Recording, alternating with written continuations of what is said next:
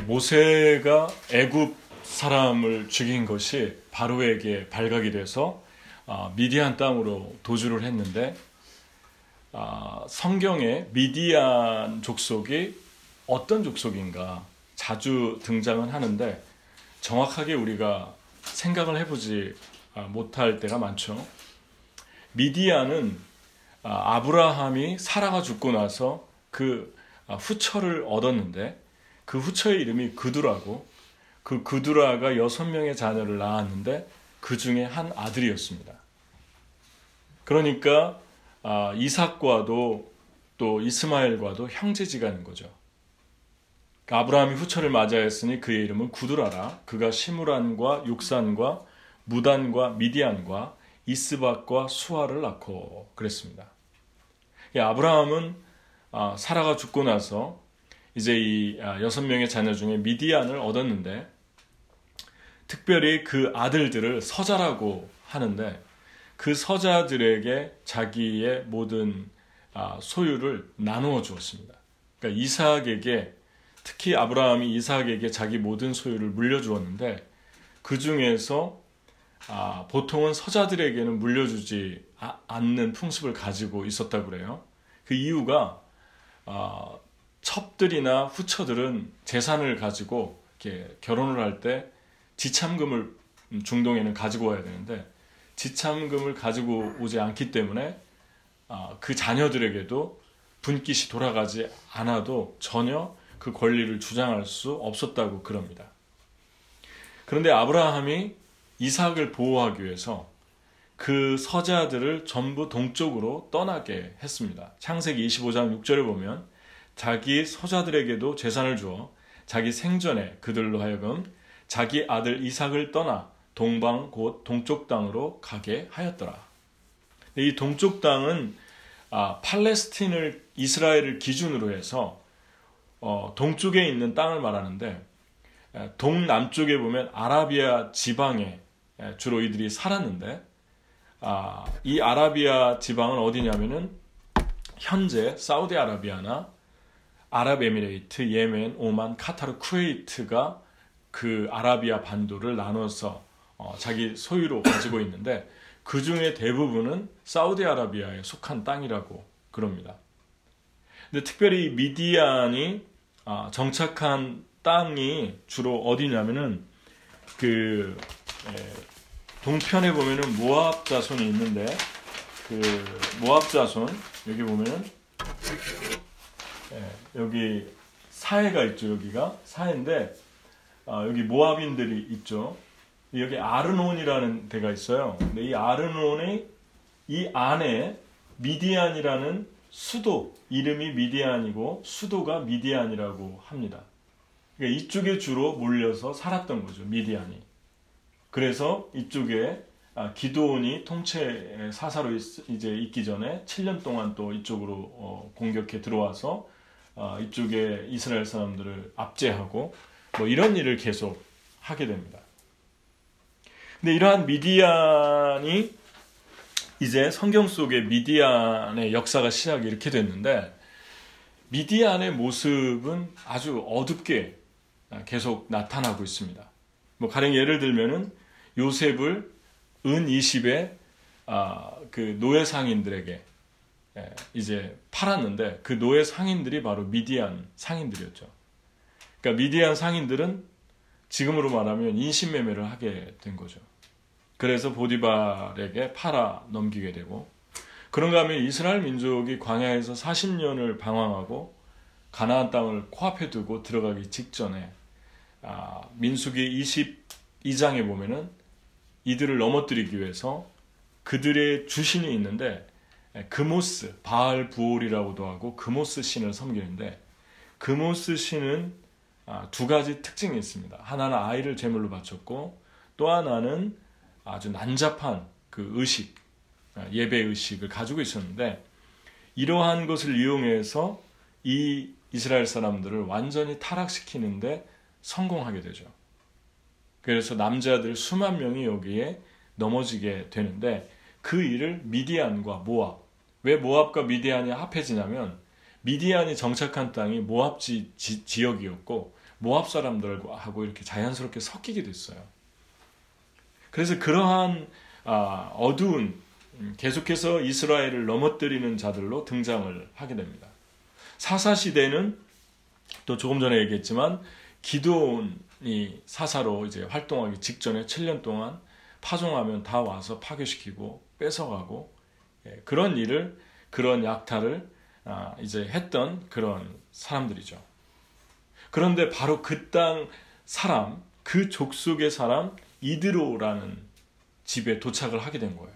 그 과정을 보면 그 아라비아 광야에 이드로가 살고 있었는데 도망을 가서 그 광야에 잠깐 앉았는데 우물 곁에 7명의 그 딸들이 왔고 그 딸들이 물을 먹이려고 하는데 다른 목자들이 나타나서 방해하고 괴롭히죠. 그러니까 모세가 그 무술 실력을 이용해서 애굽에서 배웠잖아요. 무술과 학문이 뛰어났다. 그러니까 무술을 통해서 그들을 도와주고 그래서 이들이 가서 아버지에게 아버지 이름이 이드로, 루엘, 또 호밥 이 세 개를 번갈아 가면서 사용하는데 아버지 이드로에게 얘기를 하게 되죠. 그리고 그 아버지가 모세를 극진히 대접을 하게 됩니다. 그런 다음에 아마 아버지가 제의를 했던 것 같아요. 딸을 아내로 주고 같이 살자고. 모세가 이를 기뻐했다. 그럽니다. 그래서 여기에 살게 되는데 모세의 입장에서 보면은 지금 아무것도 없잖아요. 집도 없고 옷도 없고 갈 곳도 없고 또 음식도 없고 그래서 보면은 이 미디안 이드로가 생명의 은인인 거죠. 그리고 이제 결국 이 모세의 든든한 방패막이가 되어줍니다. 근데 모세가 지난번에 말한 것처럼 믿음으로 장성해서 바로의 공주의 아들이라 칭함받기를 거절하고 도리어 고난받기를 잠시 죄악의 낙을 누리는 것보다 더 좋아하고 그리스도를 위하여 받는 수모를 애굽의 보아보다 더 큰 재물로 여겼다. 상 주시는 이심을 바라보았다. 그랬는데 이 모세가 들어간 지대가 지난주에 말씀의 제목대로 면류관 지대라고 했는데 그 면류관 지대에 들어갔을 때 바로 이런 일이 일어났다는 것입니다. 그러니까 면류관 지대는 다른 말로 표현하면 크로스 영역이라고도 볼 수 있어요. 크로스 존, 고난의 지대입니다. 왜냐하면 고난을 스스로 선택한 길이니까. 근데 그 고난의 길에 들어섰는데 미디안 족속은 자기들과 적대국이었고 그리고 하필이면은 우상숭배, 그 끔찍한 우상숭배의 제사장이었어요. 이드로가. 그러니까 그러한 사람이 바로 모세를 도와주고 있는 것입니다. 이것은 하나님만이 하실 수 있는 일이었죠. 그런데 한 가지 여기에서 우리가 봐야 될 것은 바로도 똑같은 입장이었다는 것이죠. 나라만 달랐지. 바로도 이스라엘의 원수였고 우상 숭배자였죠. 근데 바로는 모세가 그 프롬 존에서 나올 수 있는 계기를 열어주었고 왜냐하면 죽이려고 했으니까요. 그러니까 결국은 모세의 원수가 아니라 모세에게 길을 열어주는 결정적인 역할을 한 사람이 바로입니다. 바로가 아니었다면 거기서 안 나왔을 거예요. 그냥 거기서 편하게 살았을 겁니다. 걱정 없이. 그리고 여기 미디안의 이드로는 모세의 모든 필요한 것을 공급하는 공급자로서 하나님이 사용해 주시는 것을 보게 됩니다. 여러분은 여러분의 삶에서 바로 같은 사람을 만날 때도 있고 이드로 같은 사람을 만날 때도 있을 것입니다. 그런데 바로는 나를 괴롭힌 사람이고 이드로는 나를 도와준 사람인데 하나님의 관점에서 본다면 이 둘 다 하나님께서 여러분의 길을 열고 여러분의 필요를 채워주는 사람으로 이 둘을 다 사용하고 있다는 것이죠. 여러분의 바로는 지금 현재 무엇입니까? 여러분을 코너로 몰고 있는 여러분을 어딘가로 밀어붙이는 그러한 바로는 무엇인가? 사람일 수도 있고 상황일 수도 있고 소유일 수도 있겠죠. 이드로는 무엇인가? 여러분을 도와주고 여러분을 인도해주는 사람은 누구신가? 분명하게 알 것은 우리가 고난의 지대로 들어갈 때, 이 크로스 영역, 크라운 영역으로 들어갈 때 하나님께서 반드시 이드로를 일으킨다는 것입니다. 우리를 도와줄 사람을 일으키고 우리와 함께 고난을 받을 사람을 일으키고 내 필요를 채워줄 사람을 일으킨다. 그것을 믿습니까? 네. 힘이 없네요. 배고픈 것 같아요. 다시 그것을 믿습니까? 네. 그러면 이렇게 해서 어디로 데려가시는 것인가? 좀 더 구체적으로 이제 크로스 영역, 크라운 영역을 말했는데 그 안에 데려가고 있는 그 지대는 어딘가? 첫 번째, 게르솜의 땅입니다. 22절을 보면 십보라 이드로의 딸과 결혼했죠. 아들을 낳으니 모세는 내가 낯선 땅에서 나그네가 되었구나 하면서 아들의 이름을 게르솜이라고 지었습니다. 게르솜이라는 말은 애굽어인데 그 애굽어 그대로 해석을 한다면 여기에는 낯설은 사람이고 그 어원을 보면 가르야쉬인데 몰아내다, 밀어내다, 추방하다 이런 뜻을 가지고 있어요. 그러니까 모세의 심정이 그대로 담겨져 있습니다. 게르솜이라고 이름을 지면서 모세는 이 땅에서 어떻게 보면은 이드로와 십보라 만나고 아들도 낳고 그런 것 같은데 여전히 느낌이 나그네 같은 거예요.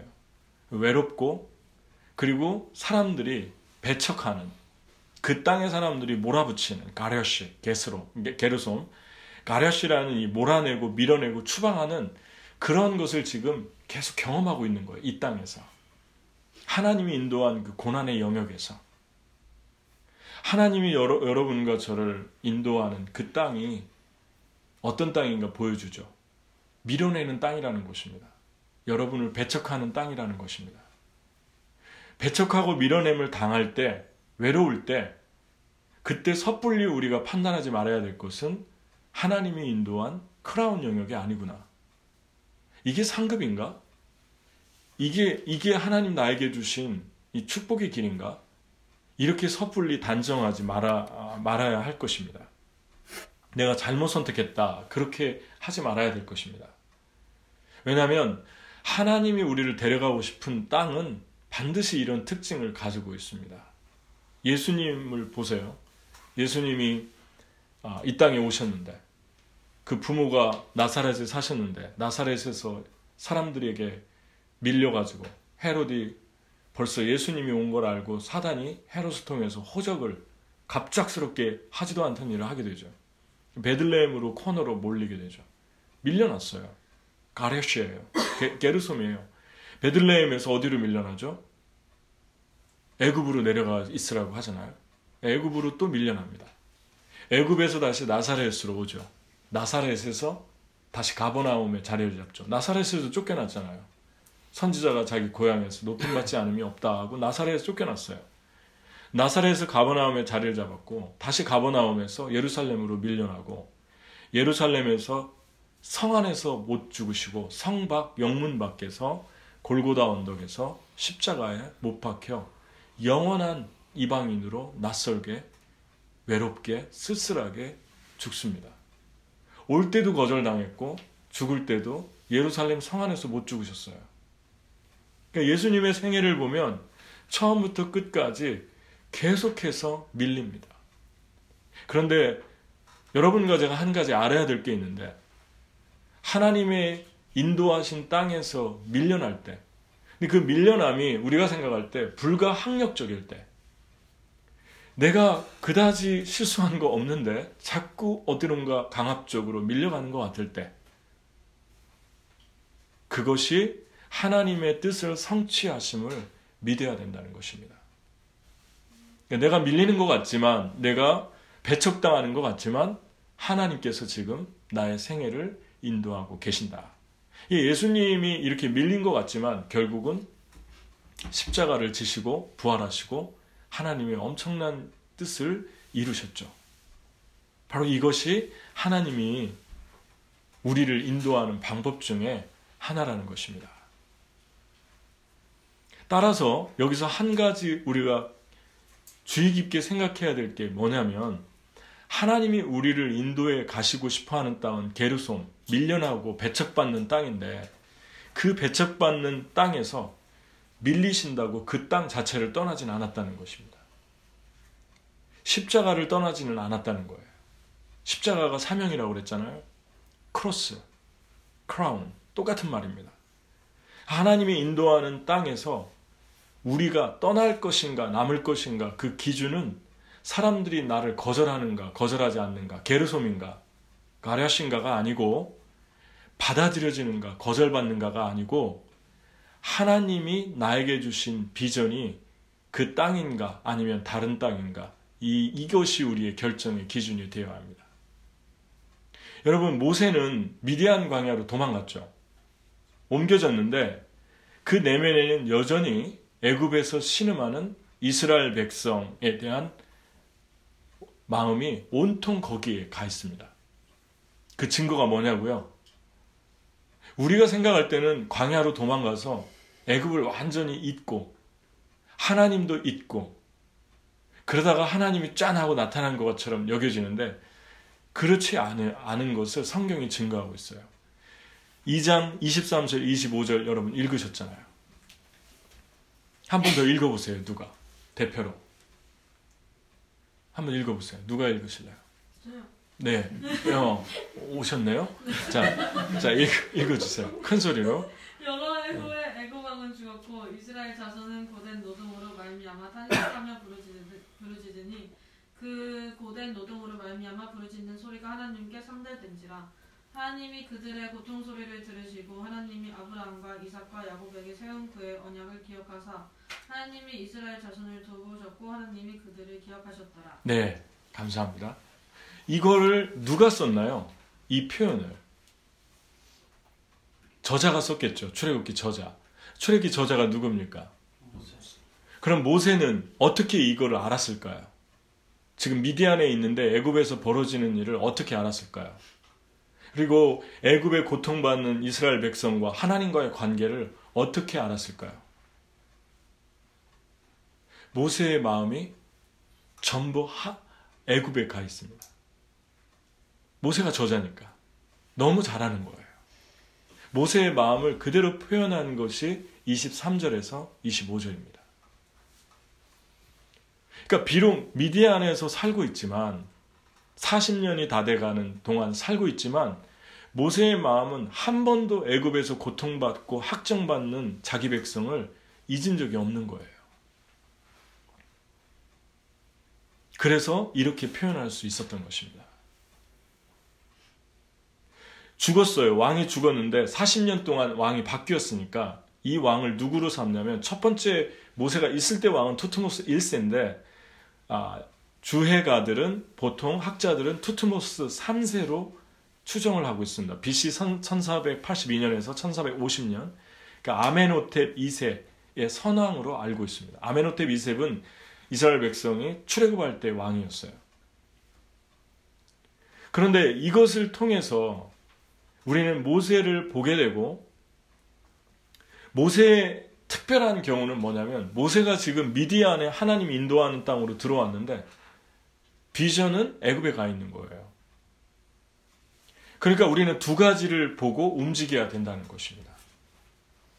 하나님이 인도해서 들어왔는데 하나님의 비전이 딴 나라에 가 있을 수도 있어요. 그런데 그렇게 주신다고 해서 딴 장소, 미국 안에서도 짠 장소일 수 있어요. 주신다고 해서 무조건 움직이서는 안 되는 게, 하나님은 때를 통해서 컨펌해 주신다는 것입니다. 그러니까 모세는 40년 동안 기다렸어야만 했던 거예요.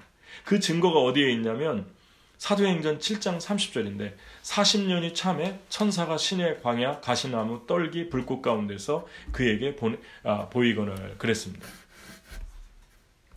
킹 제임스 버전에는 And when 40 years were expired, expire 될 때까지, 하나님의 시간이 expire, 끝날 때까지 모세는 못 움직인 거예요. 마음은 거기가 있는데. 그럼 어떻게 해야 됩니까? 여러분의 생애에서도 비전과 장소가 다를 수 있어요.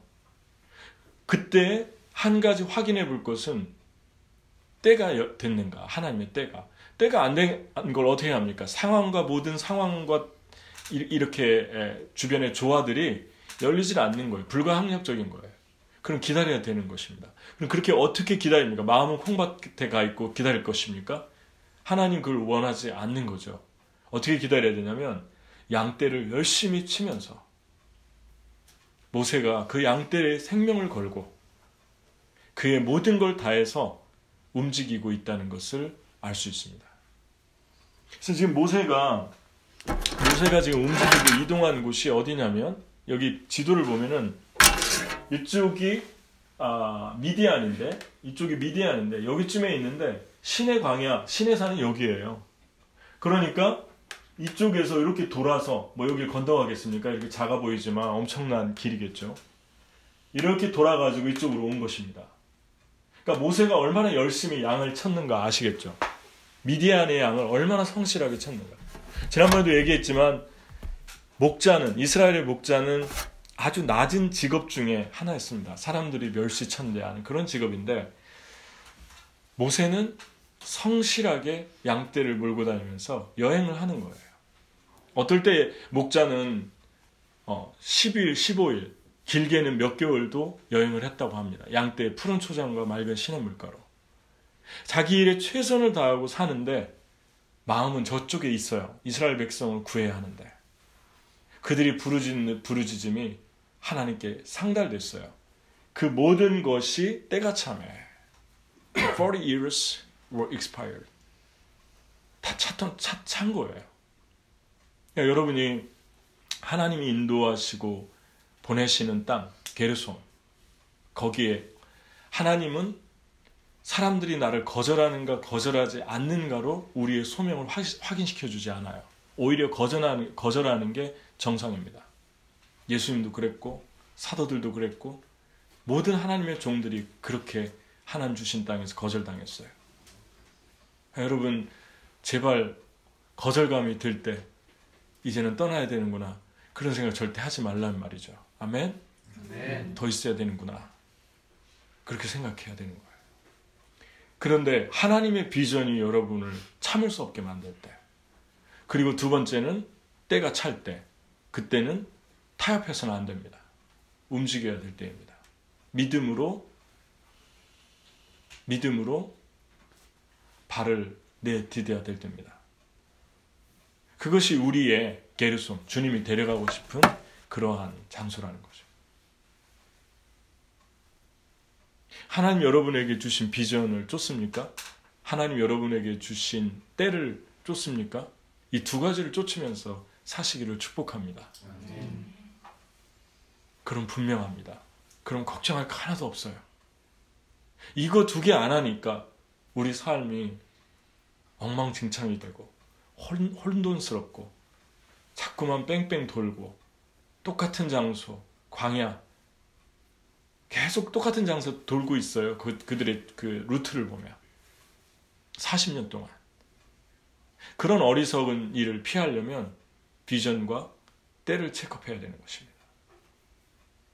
두 번째 보면 하나님이 데려가고 싶은 땅이 3장 1절인데 3장 1절 우리 다 같이 읽겠습니다. 시작. 모세가 그의 장인 미디안 제사장 이드로의 양떼를 치더니 그 떼를 광야 서쪽으로 인도하여 하나님의 산 호렙에 이르매. 그러니까 모세가 얼마나 양들을 먹이기 위해서 험한 지역을 여행한 날을 보여주는데 먼 거리죠. 근데 호렙이라는 말은 히브리어로 어떤 뜻을 가지고 있냐면 호레브라는 말인데 황무하고 메마르다 이런 뜻이에요. 그런데 이 말의 어원도 하레브에서 왔는데 호레브가 하레브에서 왔는데 메마르다, 말라버리다, 황폐하다, 파괴하다 뜻을 가지고 있어요. 그러니까 주님이 모세를 데리고 가고 싶어 했던 땅이 황폐한 호렙 땅이었다는 것입니다. 이 황폐한 호렙 땅은 어떤 의미가 있는가? 두 가지 의미가 있는데 첫 번째는 모세의 마음이 황폐해져 있었을 때 말씀을 하셨습니다. 호렙에서. 그러니까 호렙은 결국 모세의 마음이었던 거죠. 신음과 이스라엘의 백성의 신음과 고통으로 이 모세의 마음이 황폐해져 있습니다. 마음이 온통 거기에 가 있는데 아무것도 해줄 수가 없는 거죠. 말라 있죠. 그리고 파괴되어 있어요. 그런데 주님이 그런 순간에 호렙에서 가시떨기 나무를 통해서 모세를 부르죠. 그리고 그 영혼에 폭포수 같은 생수를 주시면서 그의 영혼을 감은 그의 이게 갈라지고 있는, 너무 가물어서 쩍쩍 갈라지고 있는 그 내면을 해갈시키죠. 하나님이 우리를 인도하는 땅에는 우리가 갈라지는 경험을 할 수 있어요. 하나님이 데리고 가신 땅에서. 호렙의 경험을 하죠. 왜 하나님이 가라고 한, 하나님이 인도한 이 땅은 이 땅인데 왜 나의 영혼은 자꾸 갈라지는가? 왜 나의 영혼은 자꾸 메말라 가는가? 그러나 반드시 그때 하나님이 나타나셔서 말씀을 주시고 나의 영혼을 적셔 주시고 채워 주시는 체험을 하는 땅이 바로 호렙입니다. 그리고 두 번째는 황폐한 땅으로 인도해 가시기 위해서 이 땅으로 인도하신 것을 우리가 보게 됩니다. 여러분, 모세는 40년 애굽에서 다 통달했고 학문과 모든 무예를 통달했고 또 40년은 어떻게 보면 목자를 하면서 세상 경륜과 연륜에 통달했어요. 그러면 인간적으로 생각할 때 하나님 음성 안 듣고 내가 이쯤 되면 이렇게 내 진로를 정해야겠다 이렇게 할 수 있는데 모세는 그렇게 하지 않고 하나님의 음성을 먼저 들었던 것입니다. 그러니까 우리의 삶에서 내가 다 준비되고 채워지고 많이 경험했다고 할 때 그걸 가지고 움직여서는 안 된다는 것입니다. 크리스찬들은. 그걸 통해서 움직이는 게 아니라 모든 것이 준비되어 있지 않던 호렙에서 하나님의 음성을 듣고 움직이는 사람들이에요. 하나님의 음성 어떻게 듣습니까? 제가 수도 없이 얘기했잖아요. 가장 중요하게 하나님의 음성 듣는 방법 중에 가장 중요한 건 우리의 내면에 계신 성령의 내적 음성이라고. 여러분 안에 성령이 여러분을 감동하시면서 내면에서 감동을 주시는 음성을, 그 음성을 붙들고 살기를 축복합니다. 그게 정확하게 여러분을 인도하는 거예요. 그러니까 황폐한 땅이냐 아니냐는 중요하지 않아요. 황폐한 땅이라도 주님의 음성이 들리면 젖과 꿀이 흐르는 땅이 되는 거예요. 그리고 내면에 요동치고 파도처럼 이리저리 날뛰던 마음이 젖된 아이처럼 평화로워지기 시작합니다. 이게 황폐한 땅에서 들려오는 하나님의 음성입니다.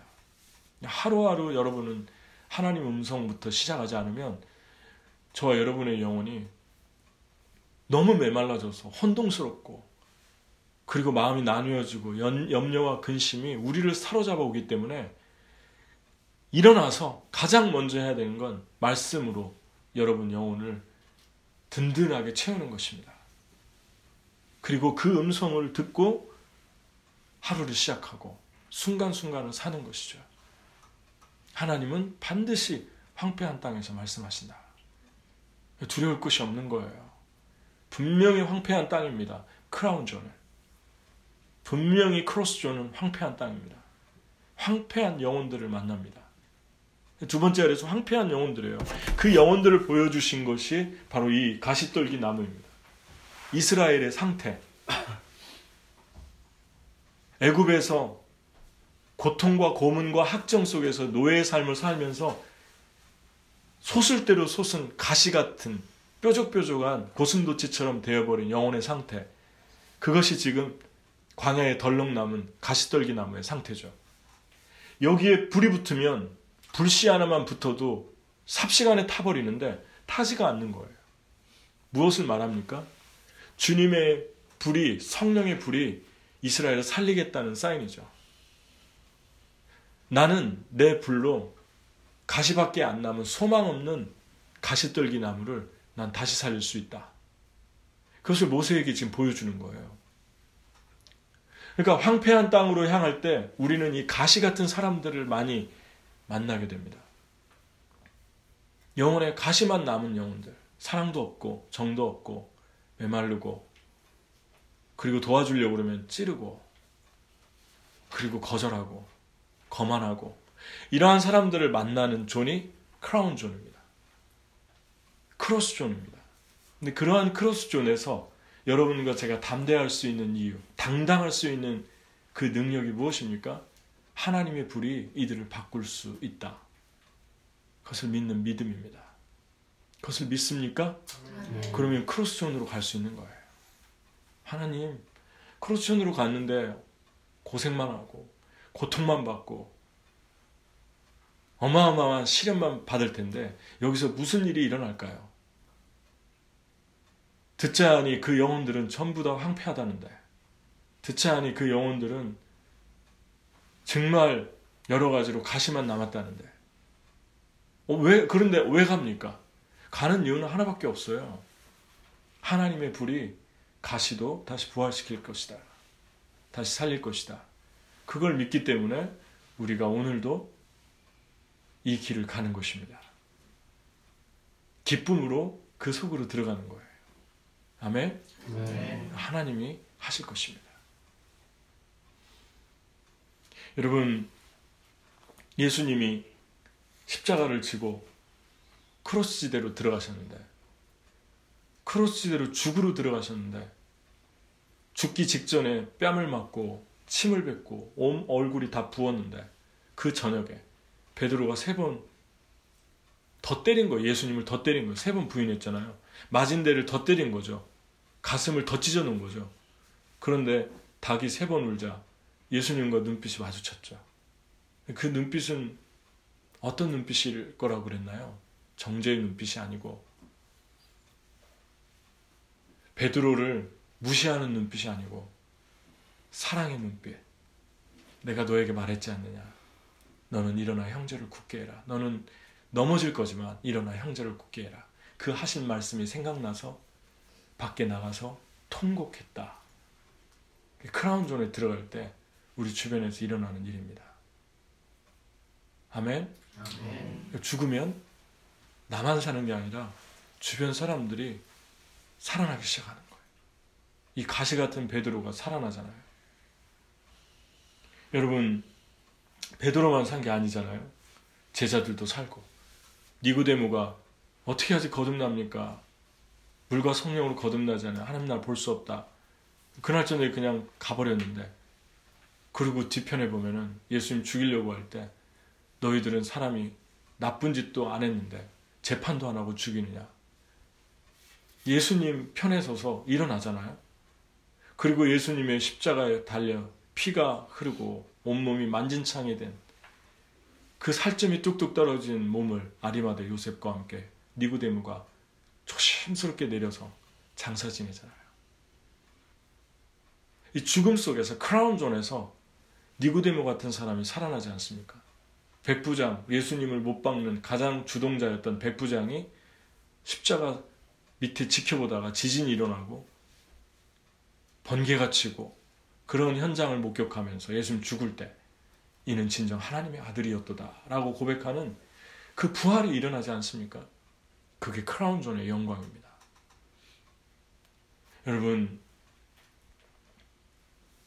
여러분과 제가 황폐한 땅으로 가지만, 황폐한 속으로 들어가지만, 크라운존은 황폐한 가시 같은 영혼들을 만나지만 도무지 살아날 것 같지 않은 영혼들도 살아날 수 있다. 그걸 꼭 붙들고 믿으셔야 합니다. 그래야만 우리가 주님께 더 가까이 깊이 그분의 고통 가운데로 들어갈 수 있습니다. 마지막으로 한 가지 주목할 것은 모세가 호렙산을 올라간 것입니다. 지나가다가, 아무 광야나 지나가다가 저는 하나님이 떨기나무에서 모세를 부른 줄 알았어요. 근데 가만히 생각해 보니까 하나님의 산이라고 표현을 했어요. 이 말씀에. 그러니까 이미 모세에게는 하나님의 산이었을 수 있고, 그거 가지고 증거가 부족하다라면 왜 양들을 먹이면서 그 높은 신의 산으로 올라가는 것입니까? 호렙은 황폐한 풀이 없고 물이 없는 땅인데 왜 거기로 올라갔겠어요? 하나님 만나러 올라간 거예요. 그러니까 모세가 하나님과 계속해서 관계를 가지고 있다는 결정적 증거 가운데 하나가 저는 출애굽기 3장 1절이라고 생각합니다. 모세가 하나님의 산이라고 이미 표현을 했어요. 그리고 양들을 데리고 이 험악한 산으로 오른 거예요. 저는 시내산 가봤지만 아주 험한 산입니다. 양들을 데리고 올라갈 산이 아니에요, 거기는.